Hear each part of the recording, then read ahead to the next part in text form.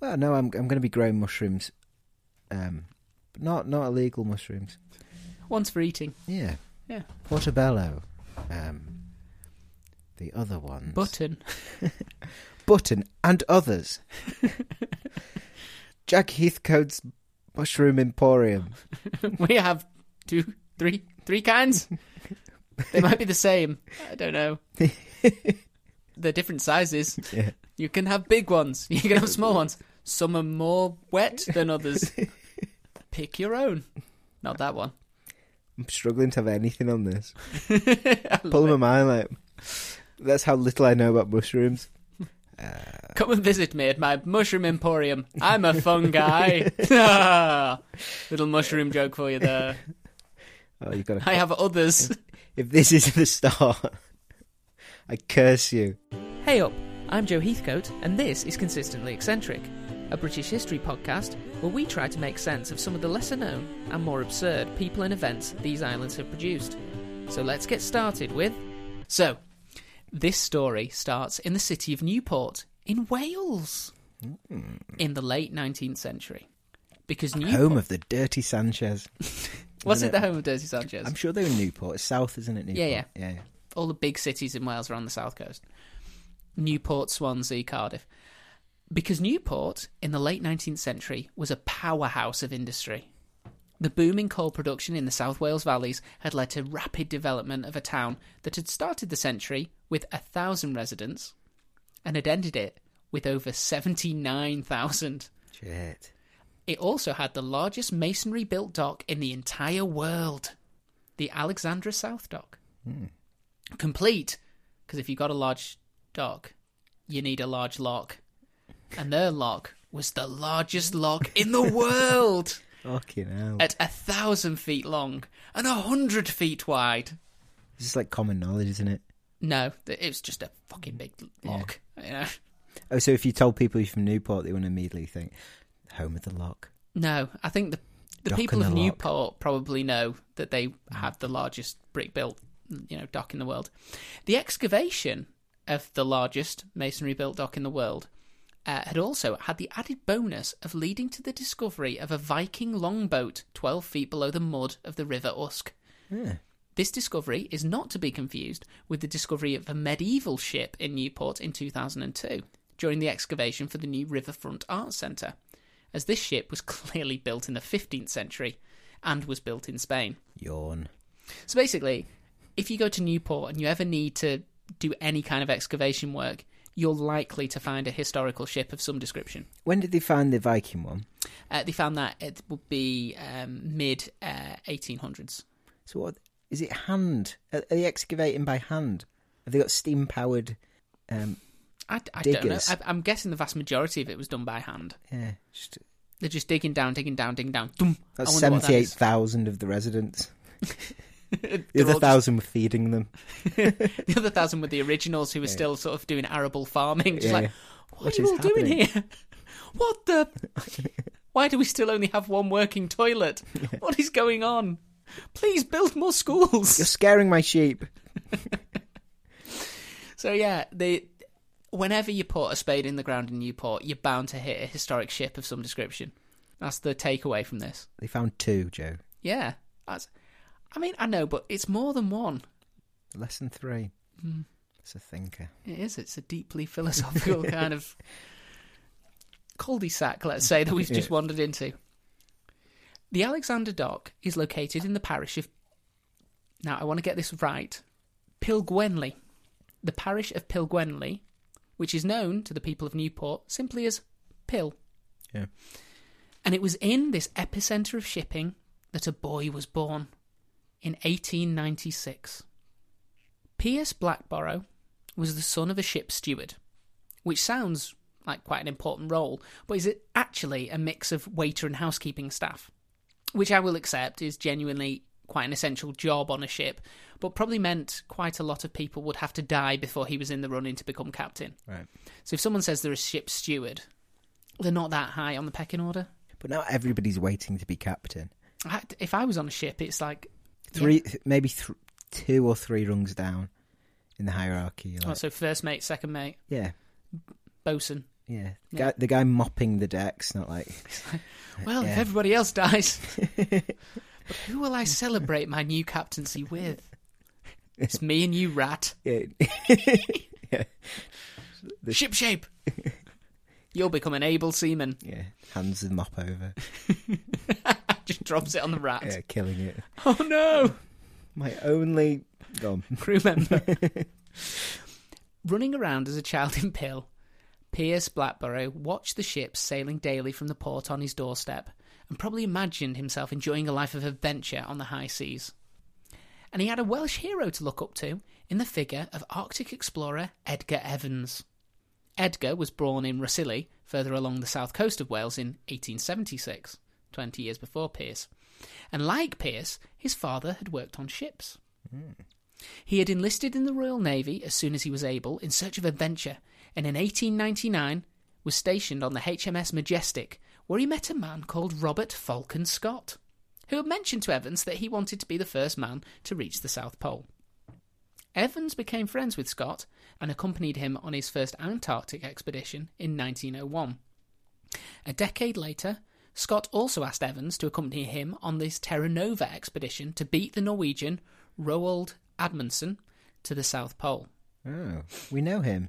Yes, because he was also involved in the Franklin expedition. Yeah. He was the one who found the Northwest Passage. Passage. Terror, I remember the Terror. Yeah. Yeah. The Erebus and the Terror. Yeah. Yeah, he was the one who found the Northwest Passage and then skied across a continent to tell people before turning round and skiing back to ship. I got this one too. Oh, God. Bye. He had the most beautiful legs. He had the strongest legs. He had the most Norwegian of legs. Yeah. That's what he had. They're always in good shape. You know when you imagine a Norwegian man, he's tall, blonde. That's Swedish, surely. Norwegian is tall and dark hair. Oh, is it? I imagine that's the main difference between a Norwegian and a Swedish hair colour. I was thinking like fair, maybe like fair brown. Oh, chestnut brown. But it's been caught by the sun, so it's sort of had bleached tips. There he is on his skis. Yeah. Beautiful. Well, anyway, at this point he hadn't quite reached the South Pole and Scott was determined to beat him. And he was like, I took Evans last time we went down there. He's a good sort. I'll ask Evans if he fancies swinging by again. Evans wasn't in as good shape the second time round. In fact, he was described at the time as a huge bull-necked figure, a beefy womanizer who was running a bit too fat. Those three descriptions are the same thing. So it basically goes, he's fat. He's fat. He's a fatty. Who also likes the women's. Yeah. So, of course, he'd agree to go beefy somewhere... bald neck. Not bald neck. Bull neck. Bull neck. So, it seems amazing that he would agree to go to the only continent where there wasn't a single woman present. Yeah. The only continent on Earth where he would not encounter a female. But he did. And he was also one of the 4 men Scott chose to accompany him. Oh, did he go back, Evans? Yeah, he went back with Scott. He's just thinking, right, I need to lose this weight. Quick. Well, not only did he make it as part of the expedition, he was chosen as one of the final 4 to accompany Scott on his final fateful push to the South Pole in January of 1912. He's looking ahead. He's seen how other expeditions have ended. And thought, right, we need... We need a guy who's got timber. Yeah, we need rations in human form. Yeah. We need someone who's stored fat like a camel for the past 10 years that we can use both for food and fire. lighting. Now, Evans sustained a large cut to his hand even before the 5 men reached the South Pole on the 17th of January, where they found a letter from Amundsen. In the cut? No, at the South Pole. They found a letter that Amundsen had written, but it wasn't to them, it was to the Prince of Norway, with an accompanying letter asking that Scott post it when he found the time, which, as far as I'm concerned, is top-tier shithousery. It's just... So, explain that. So, Amundsen reached the pole first, and he put up a Norwegian flag, and at the base of the flag, he left a letter to the Prince of Norway to sort of say, I did this in your honour. But rather than just bring that back and send it to the Prince of Norway, he left it with a note on top asking Scott, who he knew was going to arrive within days, if he wouldn't mind posting the letter. Oh, he's gloating. Yeah. Oh, that's beautiful. Yeah, it's like, I'm going to be a bit too busy with the parades and all the glory, so you can probably find time to post a letter, and he can't you, posted Scotty it, boy? didn't he? Did he post it? You don't obligingly. You don't know how the Scott expedition ended. Oh, did he die? Oh, of course. Sorry. Yeah. He walked off into the snow, didn't he? Wasn't that the thing? No, that wasn't Scott. Who's that? We'll get to it, don't worry. There's too many of these crazy men. So, Evans, Scott, and the other three guys, they turned around dejected, but at least they'd reached the South Pole. Now they had to get back to the rest of the team before, Antarctic winter set in. Wouldn't you just take up the flag the Norwegians put? No. Put your own flag there. No, this was tear the letter up. Come home. Yeah, we're first. Now, this was, there'd be telegraphs that had been sent back and telegrams. They've managed to get the word out. Unfortunately for Evans, on the way back, he found that the wound on his hand was refusing to heal. And as the group ran into difficulty on the return journey, it was clear that Edgar Evans was in the worst physical shape of anyone in the party, with frostbite attacking his fingers, nose, and cheeks. Yeah. As they descended the Beardmore Glacier, as only those with the most beard can hope to conquer it. See, Evans has gone to the South Pole to get in shape. Yeah, when he should have got in shape and then gone to the South Pole. And now he's coming back. Still fat. Well, fat, frostbitten, and with a gaping hand wound. But while they were descending the Beardmore Glacier, Evans fell into a crevasse and sustained a concussion. The group had to slow their journey to try and carry their injured colleague. Oh, God, he's such a weight. But Evans finally collapsed on February 16th. You just roll him, don't you? Well, the decision was made to leave him behind and make it to the next supply depot before returning for Evans. They did return. Okay, wait here.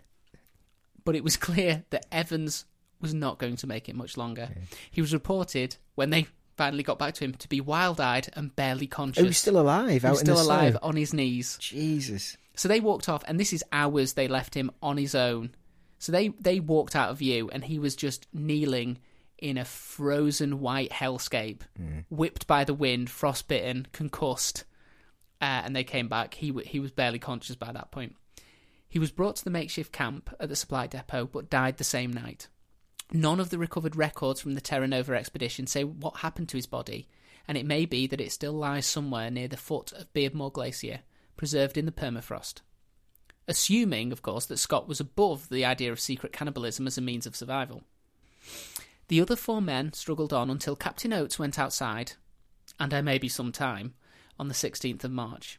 Down to 3 men, the expedition lasted until the 29th of March, an agonising 12 miles from the next supply depot, before they found that they couldn't physically go on any further. Shit. So they were fully aware of how close they were to the next set of supplies, but the bodies gave out. News of the deaths did not reach British shores until February 1913, which means that young Piers Blackborough may not have known about the death of his hero before he had set sail for adventure himself, at the tender age of 17. I forgot we were doing about Piers. With no experience, Piers took whatever work he could find, and he ended up on a ship called the Golden Gate, where he met a very amiable American from Joliet, Illinois, called William Lincoln Bakewell. Bakewell had come to the nautical life at the age of 27, a good decade older than Piers. He had already held down such stereotypical American jobs as logger, rail worker, miner, and ranch hand right. in Montana. It's just like stereotypical American jobs in the Victorian era. Yep. All of them. He just had a tick list. He's like, doop, doop, and now I'm off to sea. The two had struck up a friendship, and when the Golden Gate foundered, which I didn't know what foundered means, so I looked it up. It means filling with water and then sinking. So rather than just sinking, it slowly fills up with water and then sinks. Right. It's nice that they have a specific word for slow sinking. Don't all boats do that? Well, I guess it's about the degree of time. So if a boat sort of limps on for another 2 days, it's foundered. Whereas if a boat just hits something and then Titanics, that's sinking. Right, yeah. But it didn't sink in the worst place in the world, because it sank in the Rio de la Plata, which forms the border between Uruguay and Argentina. It forms the border between Uruguay and Argentina. The two friends, Bakewell, Blackborough, Bakewell and Blackborough, they decided to stick together and head south to look for a new ship to get a job on. So they were like, friends. Yeah. we want to stick together. We come as a package deal now. Yeah. South means they ended up in Argentina, which makes sense as the Welsh had been settling in Patagonia as early as 1865. So it's possible that Pierce would have come across native Welsh speakers as he travelled south into Argentina. And they arrived in Buenos Aires. Do you like how I said that? Not really. Oh, in October 1914. I didn't like how you licked your lips afterwards. Buenos Aires. They arrived in Buenos Aires in October 1914. Looking around the docks, they happened across a little ship called the Endurance, which was going to head to the Antarctic under the commander of a famous explorer called Ernest Shackleton. Mm. After the pole had been claimed, Shackleton was looking to complete the first crossing of the Antarctic continent, which was arguably an even more impressive feat. Despite his advert for crew stating, and this is the quote from the advert, "Men wanted for hazardous journey, low wages, bitter cold, long hours of complete darkness, safe return doubtful, honour and recognition in event of success." He had received 5,000 applications. That's beautiful, isn't it? And he'd whittled this down to a crack crew of 57. This included 2 surgeons, proving that the advert was only semi-joking about the hardships that they have to... And we've got a ship's doctor. Make that 2. Yeah. We definitely need 2. Maybe 3. No. 2's fine. It's the sweet spot. We'll have 2. Despite what must have been an apprentice-style selection process to get the original crew members, Blackborough and Bakewell decided to turn up unsolicited and ask for jobs on the Endurance. Yeah, if you don't ask, you don't get. Yeah, they get it. Well, they said yes. And this was probably because a couple of the original crew, called Irving and Barr, had been forced to leave following an altercation whilst on a stopover on Madeira, resulting in Irving taking a sword cut to his head and Barr having a plant pot smashed directly in his face. So I have no idea what happened on Madeira. You know, they've only barely left England. They're off the coast of Portugal here. So they're like 5 days into the journey. So, go on, we're taking on supplies. You've got 3 hours. And they come back bleeding heavily from face wounds. Like, what have you done? Being chased by locals. One angry guy missing a plant pot. You know, they're running towards it like, let us on the ship. And they just pull the gangplank up and shake their heads. Aloe vera was 15 years old. I just love the idea they're just pulling the gangplank away and just shaking their heads. Just stood there like, no, you stay here now. No! We've already replaced you. So they'd lost 2 crew members. So you could say it was fortuitous that 2 new crew members just happened to turn up in Argentina. They said yes to Bakewell, who obviously had actual experience on ships. And it also didn't hurt that he pretended to be Canadian rather than American. Yeah. It's like, I'm kind of British. Yeah. I'm like you guys. He was taken on as an able seaman. Blackborough, though, having only served on 1 ship to this point, was laughed at and told to come back when he was an actual adult. Oh, did he have a little boy frame as well? Mm. Was he like gangly? And he, looking at pictures of him, he hasn't wasn't grown into his face yet. He wasn't the biggest guy. No. He was still that weird thing where you're both gangly and have puppy fat. Yeah, so it's like you're like no shoulders. Yeah, you're kind of dumpy thin. Yeah. But Bakewell, he didn't want to get all cold without his young dumpy friend, and he convinced another sailor called Walter Howe, to help him smuggle Pierce on board the Endurance as a stowaway. He convinced Howe by saying that they were still 1 man short in terms of numbers, and that they weren't likely to find a better-looking chap at their last stopover in South Georgia before the expedition properly began. Yeah, gullible. Yeah. I mean, they're going to figure out that he's on there. Well, I don't think... Because there's only, 60 members? Well, no, the original crew, there were going to be 2 groups. So there was the Endurance with the group that were actually going to cross, and the second lot went round the other side, and they were laying supplies. Is this the people that thought they were looking for they thought there was a crossing, but they thought there was a Arctic Sea? No, that was north. They thought there was a sea around the North Pole. That was years before. Right. That once you got through the ice at the north, there'd be a polar sea that you could sail in. What they were doing is they got this crew of 57 people. They split them in half. Half went on the Endurance to sail to one side of the Antarctic, just past South Georgia, and they were going to walk. And once they got to halfway, the other team was supposed to have laid supply depots So they would drag enough food and supplies to get halfway, and then they'd start following the supply depots to make the rest of the way.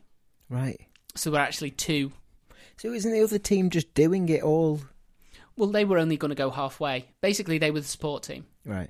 But the endurance was the main event, and that's the one that Pearce decided to stow away on. So there's like 28 people. So how can you hide in 28 faces? Well, you can't. No, but he's 17. He's not the thinking plan ahead. wasn't to hide for very long. The plan was to hide to the point where it became less of a ball ache to have him there than it was to turn around and go back. Yeah. So the Endurance left Buenos Aires on October 26th, 1914, with young Pierce Blackborough stuffed into a small locker full of clothes.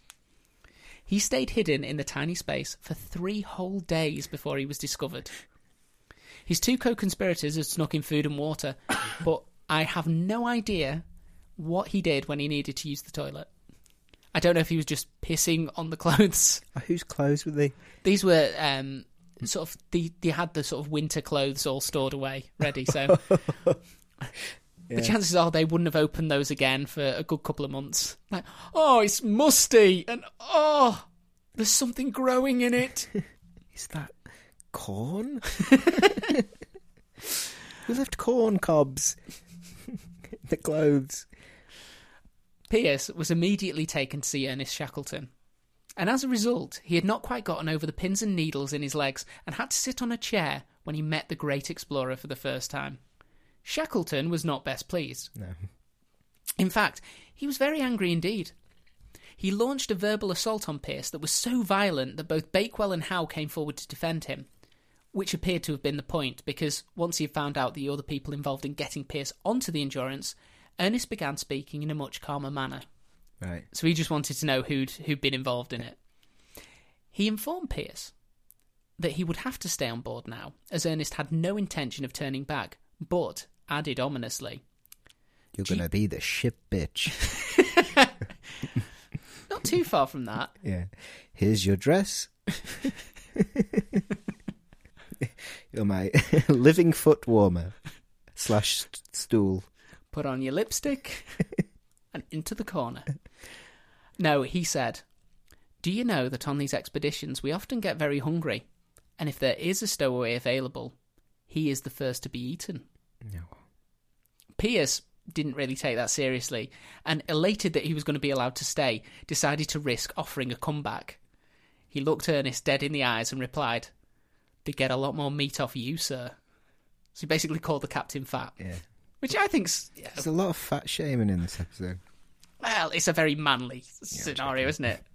We're all boys on the boat together. Ha-ha! You rumpy tumpy, I just want to grab those fat folds and jiggle them and maybe... Yeah, it's shoving and then it's tickling and then it's little suggestive strokes. See if you're getting the response you want. Yeah. Ernest laughed at this playful joke. Knowing he will be eaten. And probably made a comment about young Pearce having a lot of balls before he sent him off to see the cook. They just keep feeding him butter from now on. And sage. Well, he sent him off to see the cook because Pearce was going to be working as a ship steward. Just like his dad. Earning £3 a month. Fucking hell. It just reminds me of that bit, in Futurama, where in the first episode, where he does so much because he doesn't want to be a delivery boy. Yeah. And then he ends up, "I'm on this rocket ship, it's going to be a new life. I'm a delivery boy." All that because he didn't want to just become a ship steward like his dad. "I'm a ship steward." Oh my God. "Freshen your soup, sir." Yeah. And he's not even... He's like a assistant to... Assistant to the ship steward. Yeah. Technically speaking, he was ranked below the cat. In South Georgia, the whalers informed Shackleton that the ice was unusually bad that year, reaching further north than any of them could remember. They suggested that the Endurance wait a little further into the summer season, before heading south to their destination of Vassell Bay, where they would begin the overland expedition. They waited until the 5th of December, before setting off, and got within 80 miles, or one single day of good sailing, of their destination by mid-January, having had several false starts due to the ever-shifting ice flows. So it's like, instead of making a direct course, you've got to navigate the channels of open water to try and circuitously get to the the land that you want to get to. It's a giant maze of nonsense. Yeah. However, the ship then became stuck in pack ice on January 20th. On the 24th, they saw a lane of open water less than 100 metres ahead of them. But even with the engines going full steam and the sails set, the Endurance could not be forced forward. So it was a very special boat, the Endurance. It had been designed specifically, even though it was wooden, to be an icebreaker. Because the guy who'd commissioned it originally, his plan had been to take people north to the Arctic to hunt polar bears. Why is it wooden? Because it's wooden. I don't know what to tell you. It was a wooden ship. With engines? With engines and sails. Makes no sense to me. Well, that's what it was. Well, wasn't the one that Thingy died on? Oh, God, what was his name? We did it. The Erebus and the Terror. Yeah. Yeah, they had... they weren't wooden ships. No, they weren't. So why is this one wooden? Because it was designed to be... It wasn't designed to break through pack ice so much as it was designed to go to the Arctic so that people could pay to hunt polar bears. Right. But amazingly, the polar bear hunting tourism trade didn't take off, and the guy was left with this ship that was designed to withstand freezing temperatures and scrapes with ice. And Ernest Shackleton was looking for a ship to get him to the coast of Antarctica. Right, okay. So the two things kind of dovetail quite nicely for him. It's like, you've got a ship you don't want, and for anything other than going to either the North or South Pole, it's pretty much useless. And I really want to try and get as close to the South Pole as possible, so I'll take it off your hands.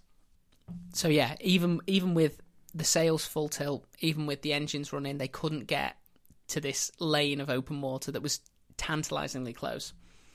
The crew, including Pearce, took to the ice with pickaxes, crowbars and chisels to try and force their way into the passage. So they were literally stood in front of this boat that was trying to go full clip, just desperately smashing at the ice.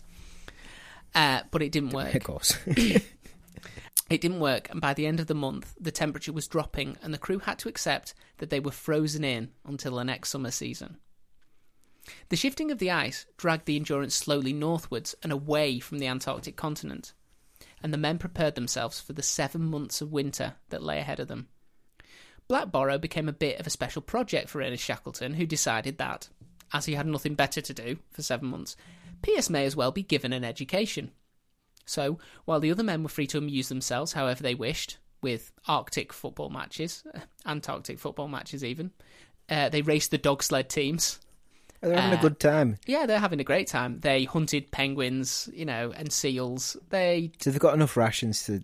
Yeah, they're well set for rations. There's no worry of starvation. It's basically how are they going to fill the hours.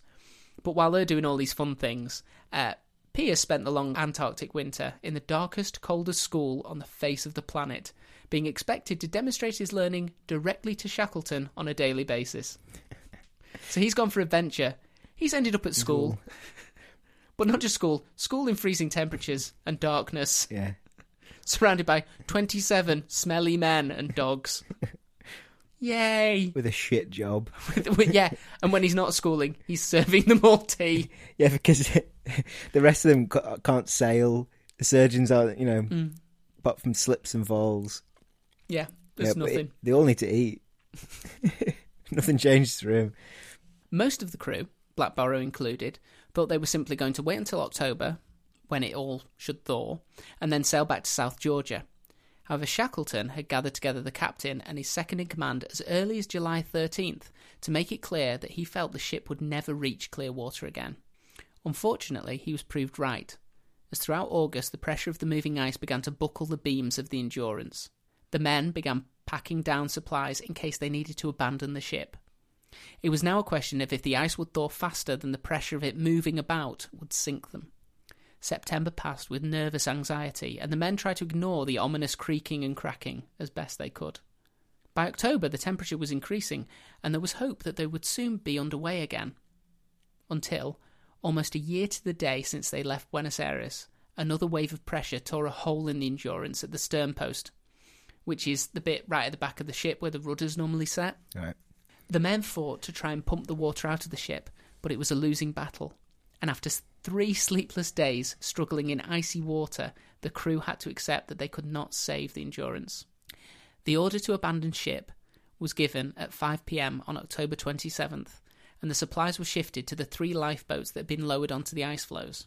They spent the first night camping in tents less than 100 yards from the sinking Endurance.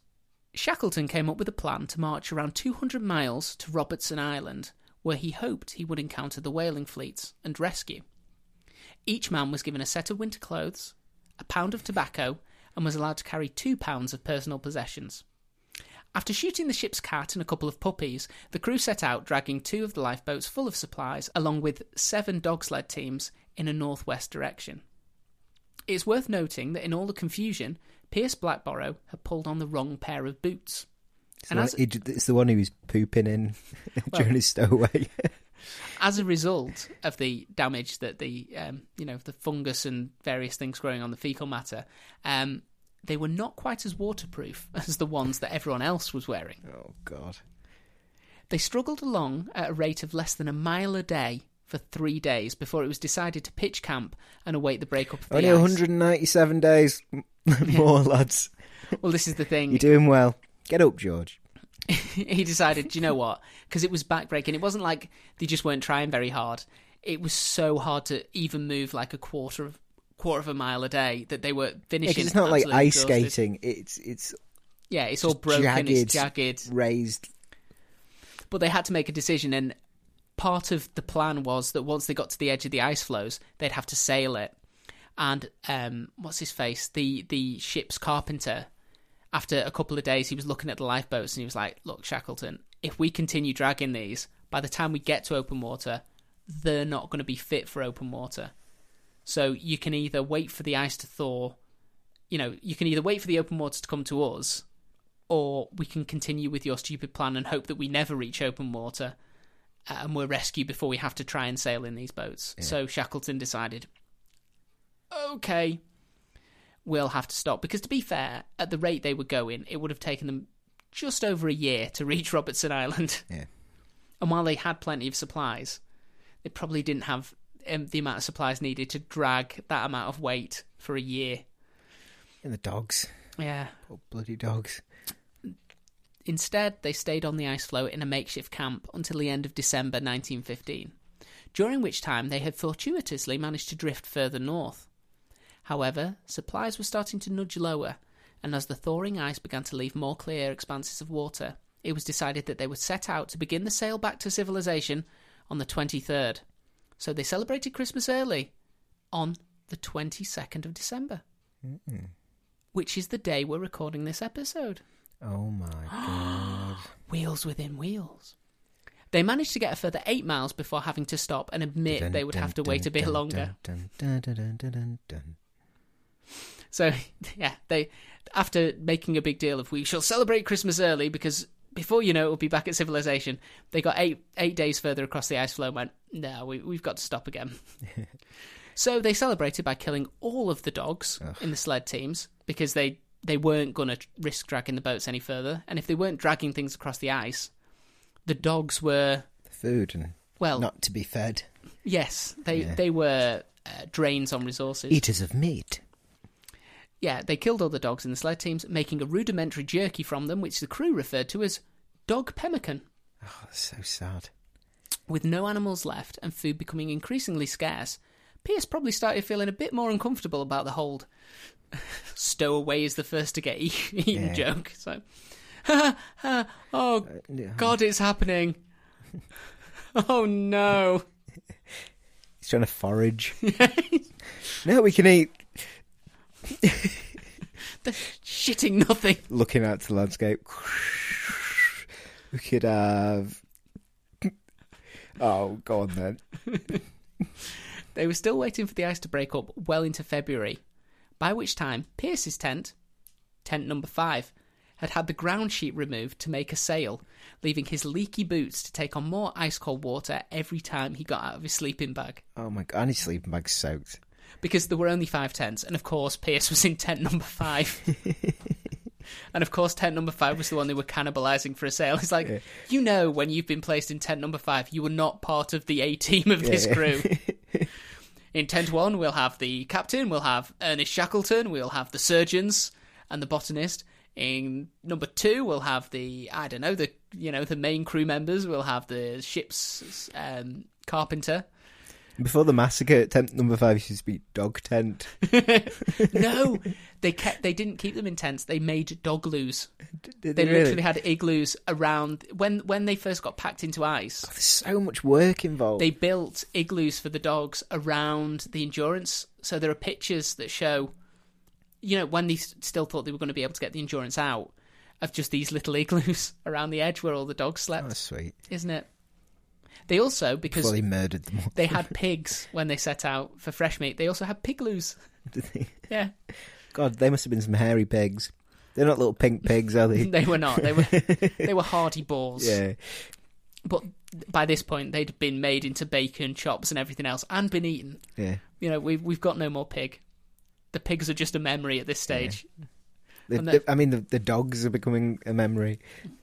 Despite the pack ice not breaking up through March and into April, the crew had at least been steadily drifting north until Elephant Island came into view. It was true land, and Shackleton decided that it was now or never. The boats were finally launched. Considering, the Endurance had sunk the previous October, they'd been living on the ice, just waiting for a chance to launch these boats. Since October, it was now April. And they finally did launch them at 1 p.m. on April 9th, 1915. So April, Southern Hemisphere. It's pitch black. Oh, well, no, it's not pitch. We're not into the, endless winter. We're getting there, that's the problem. Endless nights. Sorry. What you'd have called the Arctic summer, the Antarctic summer, it's kind of already been and is going. So they're in a real dire straits here. Blackborough was ordered into the least seaworthy boat of the three. 2.5. And as a result, spent most of the treacherous 7-day voyage stood, at times knee-deep in ice-cold water, as the crew struggled to navigate the shifting ice. This ensured that the frostbite that had been slowly developing in his feet was supercharged. The boat was, all they did was bail. They didn't sleep in the third boat. Other people were able to snatch bits, except for Shackleton himself, because apparently he stayed at the tiller for the entire week of the main boat. And when they saw that Blackborough's boat was floundering, they threw them a line, and they were literally sort of, dragging them along, just trying to keep everyone together.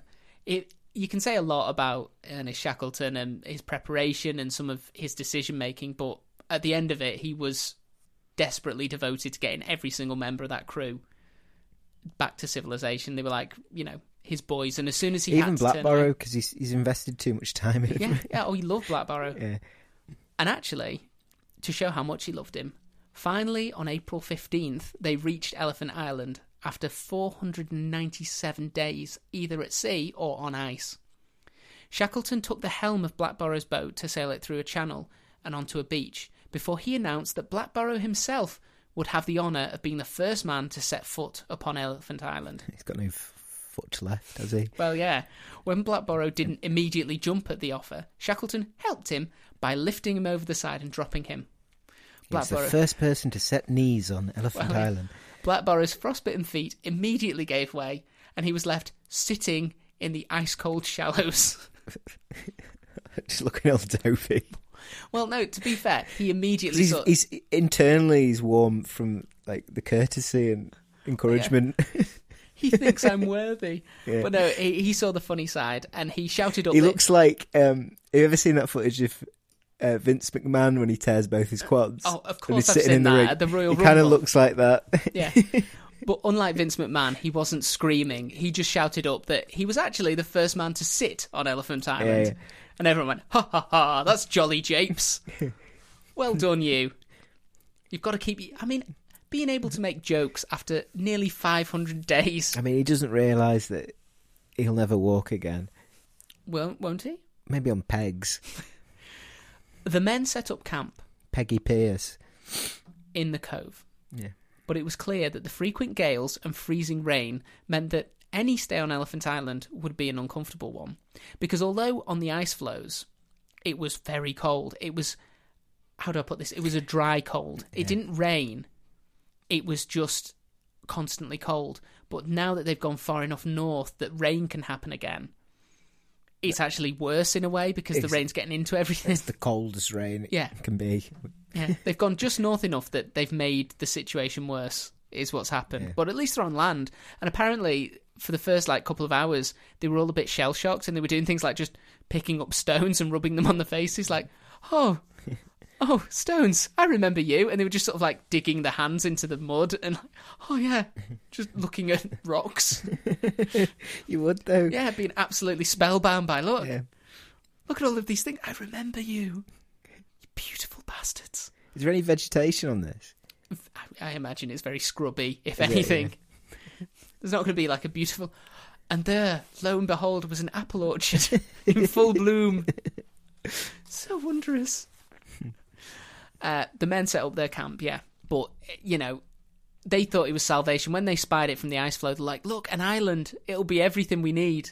We can set up a fire. It'll be warm and cozy. And they got there and there's just they're in a little cove up against a cliff wall. And there's just a constant gale blowing directly in their faces. And there's nowhere else on the island they can go. They're stuck on this little cove with just wind blowing directly at them at all times. So Blackborrow was probably a bit perturbed to hear the new plans Shackleton had for rescuing the party.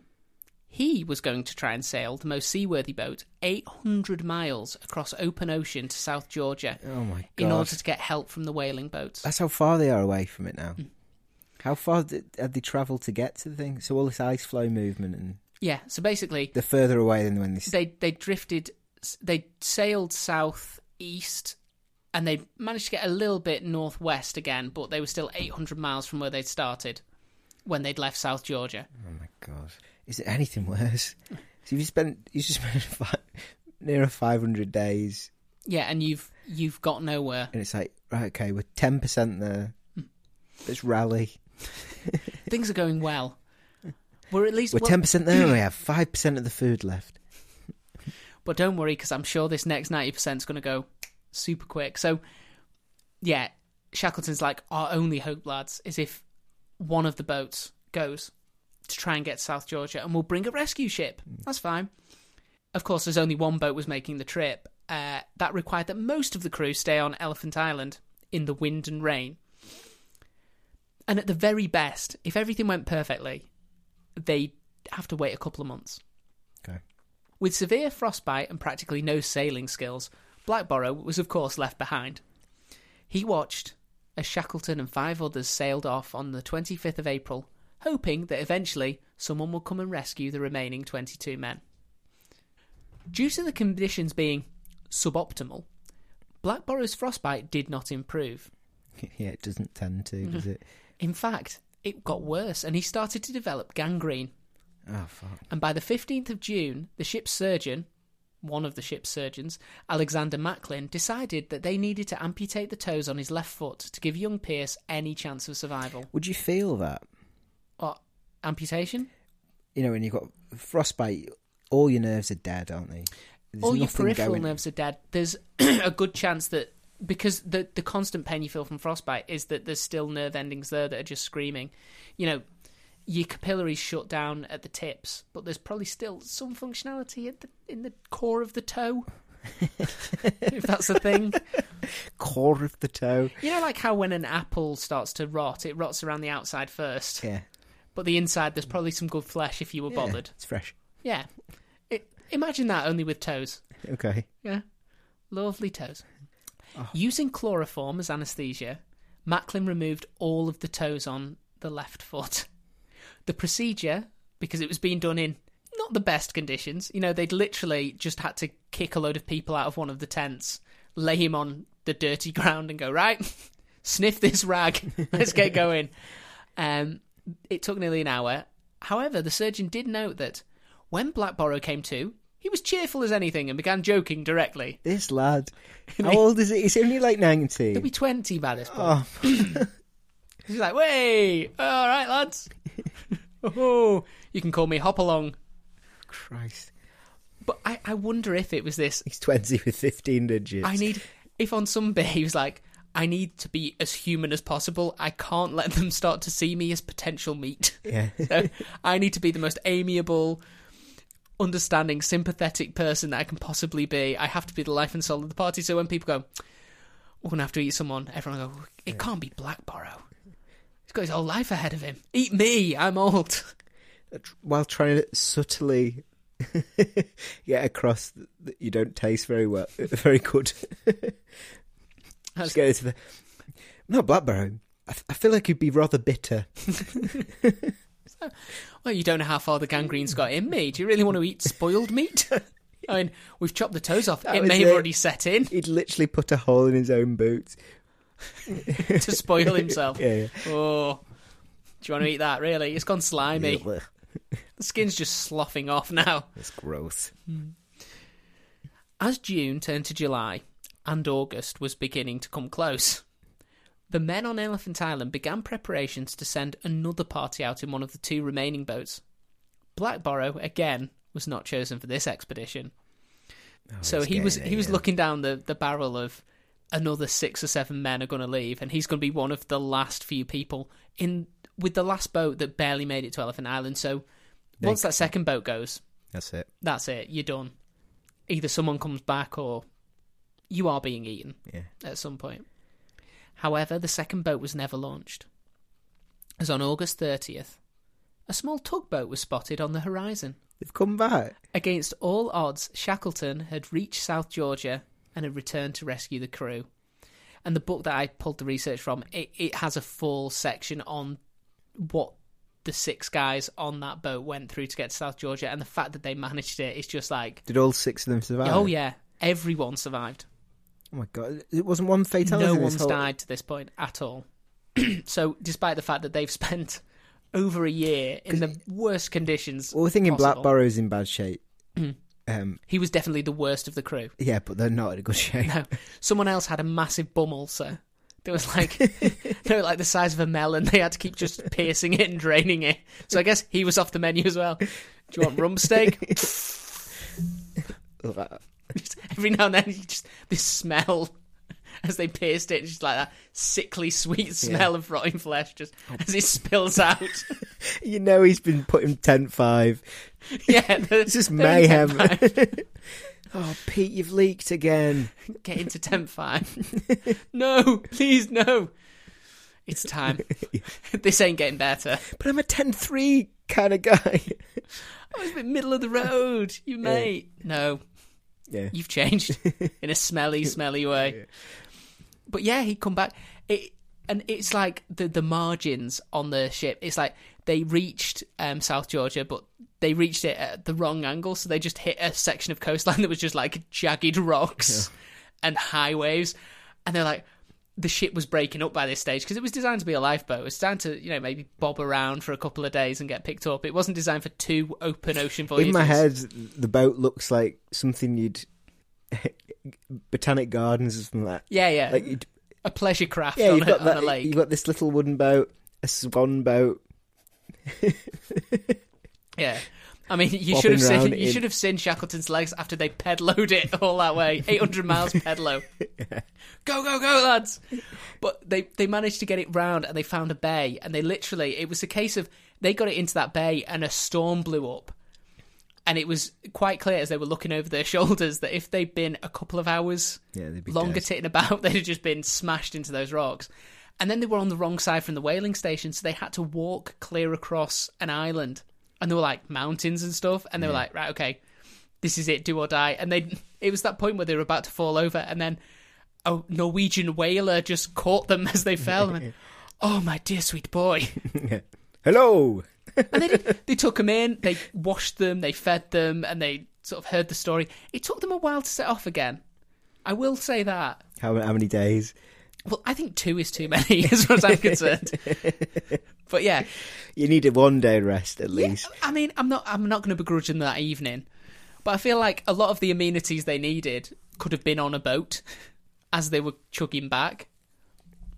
But either way, do you know, to be fair, after going through that whole thing, and you're like, oh shit, we've got to go back. Well, that's the thing. At least they did come back. Yeah. The 6 guys, they did come back.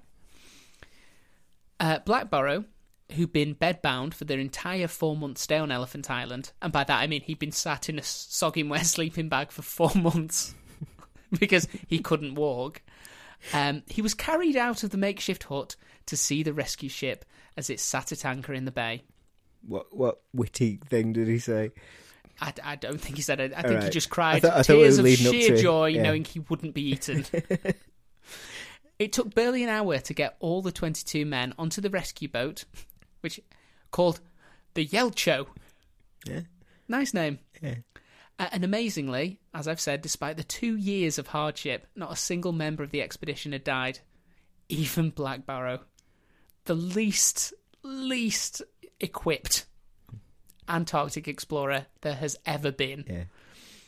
Black Barrow was not present to say a final farewell to Shackleton, as he was immediately taken to hospital in Punta Arenas in Chile, where his good friend Bakewell stayed with him throughout his recuperation. Bakewell's been on it the whole time. I forgot Bakewell was there.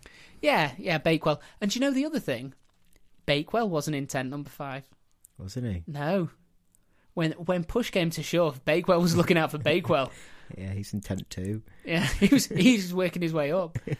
But he did, after it all was said and done, and now we were back to happy times, he wanted to go back and check on his mate, and he sat with Black Barrow just to make sure that he was all right. He then, knowing that Black Barrow was going to recover, returned to America, never going to sea again. In fact, he moved to one of those states that has no coastline. Nevada. He was just like, I don't want to ever experience cold again. I'm going to the hottest place on earth. I'm in Death Valley. Yeah. Oh, it's glorious. Just there peeling with the sunburn. Yes! I'm so warm. It's the opposite of frostbite. Yeah. Black Barrow returned to Wales, where he received a hero's welcome and a bronze polar medal. And a new wheelchair. Well, my question about that is, he got a bronze polar medal. What the do you need to do to get gold? Is that not worthy of gold? Well, because he's gone back to tell the story, his version of it. I bet he was quite modest about his... Well, he has to be. He didn't actually do that much. Like, well, I was there and I served the tea, and then we lost the boat, so I didn't have to serve the tea so much, and then I stopped moving. That was more of a burden. I was like a mascot. People enjoyed... He was, because after they killed the ship's cat, he basically replaced the cat as like the ship's mascot. It's like, oh yes, there's old Pierce in his sleeping bag. He's the human slug. Yeah. The human slug from Wales with the chippy attitude. Here we go. He's always got a joke and a song. It's always wet. Because that's one of the things, actually. When they abandoned ship, one of the things that was allowed above and beyond the £2 thing was one of the guys had a banjo. Like, Shackleton was like, no, we need the banjo for morale. For morale. But he only knows 3 songs. It's like, morale. And they'd all sit around and play the banjo. It was like every night, the same 3 songs. And now bed. Pierce playing his toes. They were made into dice. Ugh. Dirty dice. Dirty dice. Or they put one of the toes into a bottle of rum. Kiss the toe. The lucky toe. Yep. He was not allowed to join the Royal Navy for the final years of World War I, despite trying, R. Pierce, due to his disability. So even though he had a cast iron excuse for not getting involved, because the First World War was just breaking out when they lost contact with the world, and they assumed that it'd be over by the time they got back. So imagine 2 years hiatus, and you come back and you start reading newspapers and you're like, how many have died? It's still going on. No one's moved. Because the front line's still essentially where it was. Just, hundreds of thousands of people have died. And I think it was Shackleton, he commented that it's like, the only thing that seems to have changed is they've stopped calling it the death list and started referring to it as the fallen. Right. To try and sort of gloss it over. The glorious dead. It's not casualties, it's fallen. Yeah. So he had a perfect excuse to just nope out the last years. And he chose not to. He tried to apply to join the Royal Navy. Any experiences on ships? He's like, a few. You wouldn't believe it. Mainly harrowing. I also learnt arithmetic. And Latin. Yeah. Could he? So how did he? Did he walk? So he's lost his toes.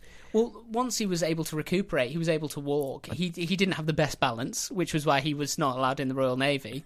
But he could walk. He could do most things. And although he was not allowed to join the Royal Navy, he was allowed to join the Merchant Navy Right. And he went back out to sea to help serve his country. Well, not his country. I mean, it was the English. Yeah. I'm surprised. Knowing what I know about Welsh history, I'm surprised they ever give us the time of day. Yeah. I'm surprised they want to be affiliated with us in any way. It's like, you bastards. He then, after the war ended, returned to Pill, working in the Alexandra docks and marrying a local girl called Kate Kearns, with whom he had 6 children. Deal. Probably seeing that settled life in Pill. Yeah. That as a 17-year-old, he'd been like, I never want to settle down here. Oh, could you imagine living in your hometown your entire life? And now he's just like, oh dear God, routine, glorious routine, warmth, the fire, people, female people, glory. But because he's such a joker and stuff, so he's this light-hearted guy. But every now and again, if you caught him alone, he'd just be sat staring into the fire. Yeah. You can hear the Arctic wind. He's doing that kind of crying where the tears just slowly roll down, but there's no sort of facial emotion. expression changer. No emotion on the face. And you go, Pierce, are you okay? Yeah. Hey. Desolation. Pierce died at the age of 53 after suffering chronic bronchitis and recurring heart problems, most probably a souvenir of his one and only adventure. Yeah. And a couple of years after this, Ernest Shackleton himself was going to return to the Antarctic, and he died of a massive heart attack. And they think it was brought on by the hardships he put himself through. Because while the crew had it hard, Shackleton wouldn't sleep. He wouldn't expect anyone to do more than he was doing, which meant that every time he was putting in the most effort. Yeah. And he basically...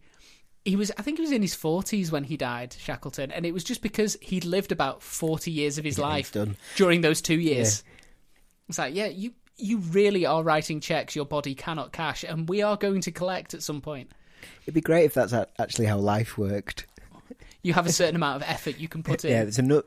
Yeah, you have this amount of years of experience, and you can stretch it out as long as you want. Or you can cram it all in. Yeah, you can cram it all in. Life is essentially a health bar, like an endurance bar, and you can watch it deplete. He lived it all hard. So that is the story of the most unfortunate stowaway that has probably ever existed. He took it on the chin, though, He didn't did. Pierce Blackborough. And the source that I drew a lot of this information from was The Endurance, Shackleton's legendary expedition by Caroline Alexander, which provides, like I've said, I just picked out the bits that were directly pertinent to Pierce, but it provides much more context and detail. It's taken from the diaries of multiple officers on the ship, and it gives you little snippets into every single crew member, what they were doing. But the best bit of this book is the pictures, because there was an Australian on the crew called Frank Hurley, and he was a photographer. He was documenting it. And when I say he was documenting it, every stage... While they were with the Endurance, he had all of his proper equipment. He was taking these gorgeous black and white shots of everything. Really moody stuff. While he got stuck in the pack ice, he was taking photos of the lives that they were living during the 7-month winter. And even after they had to abandon everything, he had a Kodak camera in his pocket and a couple of rolls of film, and he was taking pictures. So there are pictures of the camp on on Elephant Island. There are pictures of the ice camps. There are pictures of them boarding the boats. I like the thought that the rest of the crew, when they're doing all the hard work, the rest of the crew is getting tiresome that he's not doing any work, and it's Shackleton going, he is working. People must know the tale. But there would have been even more photos, but he was forced to leave quite a few at the first instance. But what there is, it's from start to finish. It's like the reason that... So can you see Piers? You can see there's pictures of Piers. There's pictures of Piers after he's had his feet amputated in his sleeping bag, lying at the front, because he loved doing group shots. It was like, no matter how harrowing it was, when they were on like ice floe camp number 6 and all hope was lost, he was like, right, everybody out, come on. And then Piers got like this lineup of everyone going... Smiling. Yeah, thumbs up. Yeah. Like, oh God, we're all going to die. But that moment that I said that Pierce jumped off the boat? Mm-hmm. He was the first one off. Second one off was Frank, so that he could take a picture of everyone else getting off the boat. He's like, yeah, let's get this, Woo! The only thing we don't have is the... A picture of Frank. No, we do. Oh, do we? Yeah, there were pictures of him. There's a picture of him on one of the booms sticking out of the rigging with most of his camera equipment, because he threw one of the Kodaks to one of the crew and said, when I'm up there trying to take this shot, can you take a picture of me? And he sat over this beam holding a massive box camera. Yeah. Just like balancing. And if he drops, he's not dropping off, and it's not like a 30-foot drop into the sea. It's a 30-foot drop onto pack ice. So it's like, could be the last picture of Frank we ever see. But yeah, he got all of these photos, and he got them back, and he developed them. And the only thing he didn't get was that 6-man sailing across to South Georgia, because he wasn't chosen to be part of that, because they decided in their wisdom they'd need a captain, they'd need Ernest Shackleton, they'd need the most experienced members of the crew, and the ship's carpenter, just in case anything needed fixing. And a surgeon. Yeah. Photographer? Do we need a photographer for this bit? No. Sorry, Frank, you don't make the cut. It's like, no! I need to document. So that's the only bit we don't have. Did he document the saving, everything? Oh, really? When they came back? And some of the pictures of... Because he liked to get up, like... Was that counted in his £2 worth of personal equipment? He actually managed to talk Shackleton into letting him have an increased allowance so he could take more of the negatives with him. Right.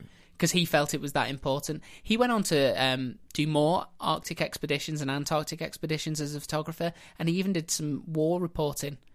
He went on to become quite an accomplished photographer. Frank what? His name was Frank Hurley. Okay. And another thing, because you remember we did an episode on cats? Unsinkable Sam. Yeah. And you remember I said that the cat on the Endurance was called Mrs. Chippy, despite the fact it was a boy. Yeah. I found out why. Because its owner, Henry McNish, who was the ship's carpenter, was known as Mr. Chippy. Oh, so Mr. And was always seen with the the cat. So it wasn't misgendering of a cat so much as it was a joke at the expense of Henry McNish. Being a chippy. Yeah, because the joke was that was the only wife he could get, as he was quite a curmudgeon and Scottish. So he had that dour Scottish attitude mixed with a kind of disdain for the rest of the crew. So there you go. That is the end of my tale. And all of the tales I shall tell you tonight. Sleep well, everyone. Don't have nightmares.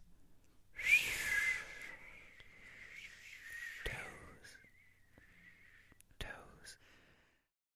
Hi there, it's Emma, Chief Organiser at Consistently Eccentric, here to remind you all that if you like what you hear, you can catch up with all previous episodes and session series by searching for us on Acast, Spotify and iTunes. How fancy. You can also join us on Instagram at Consistently Eccentric Podcast, where we update on the weekly episode and post all of our bonus content for you lucky lot. See you next week.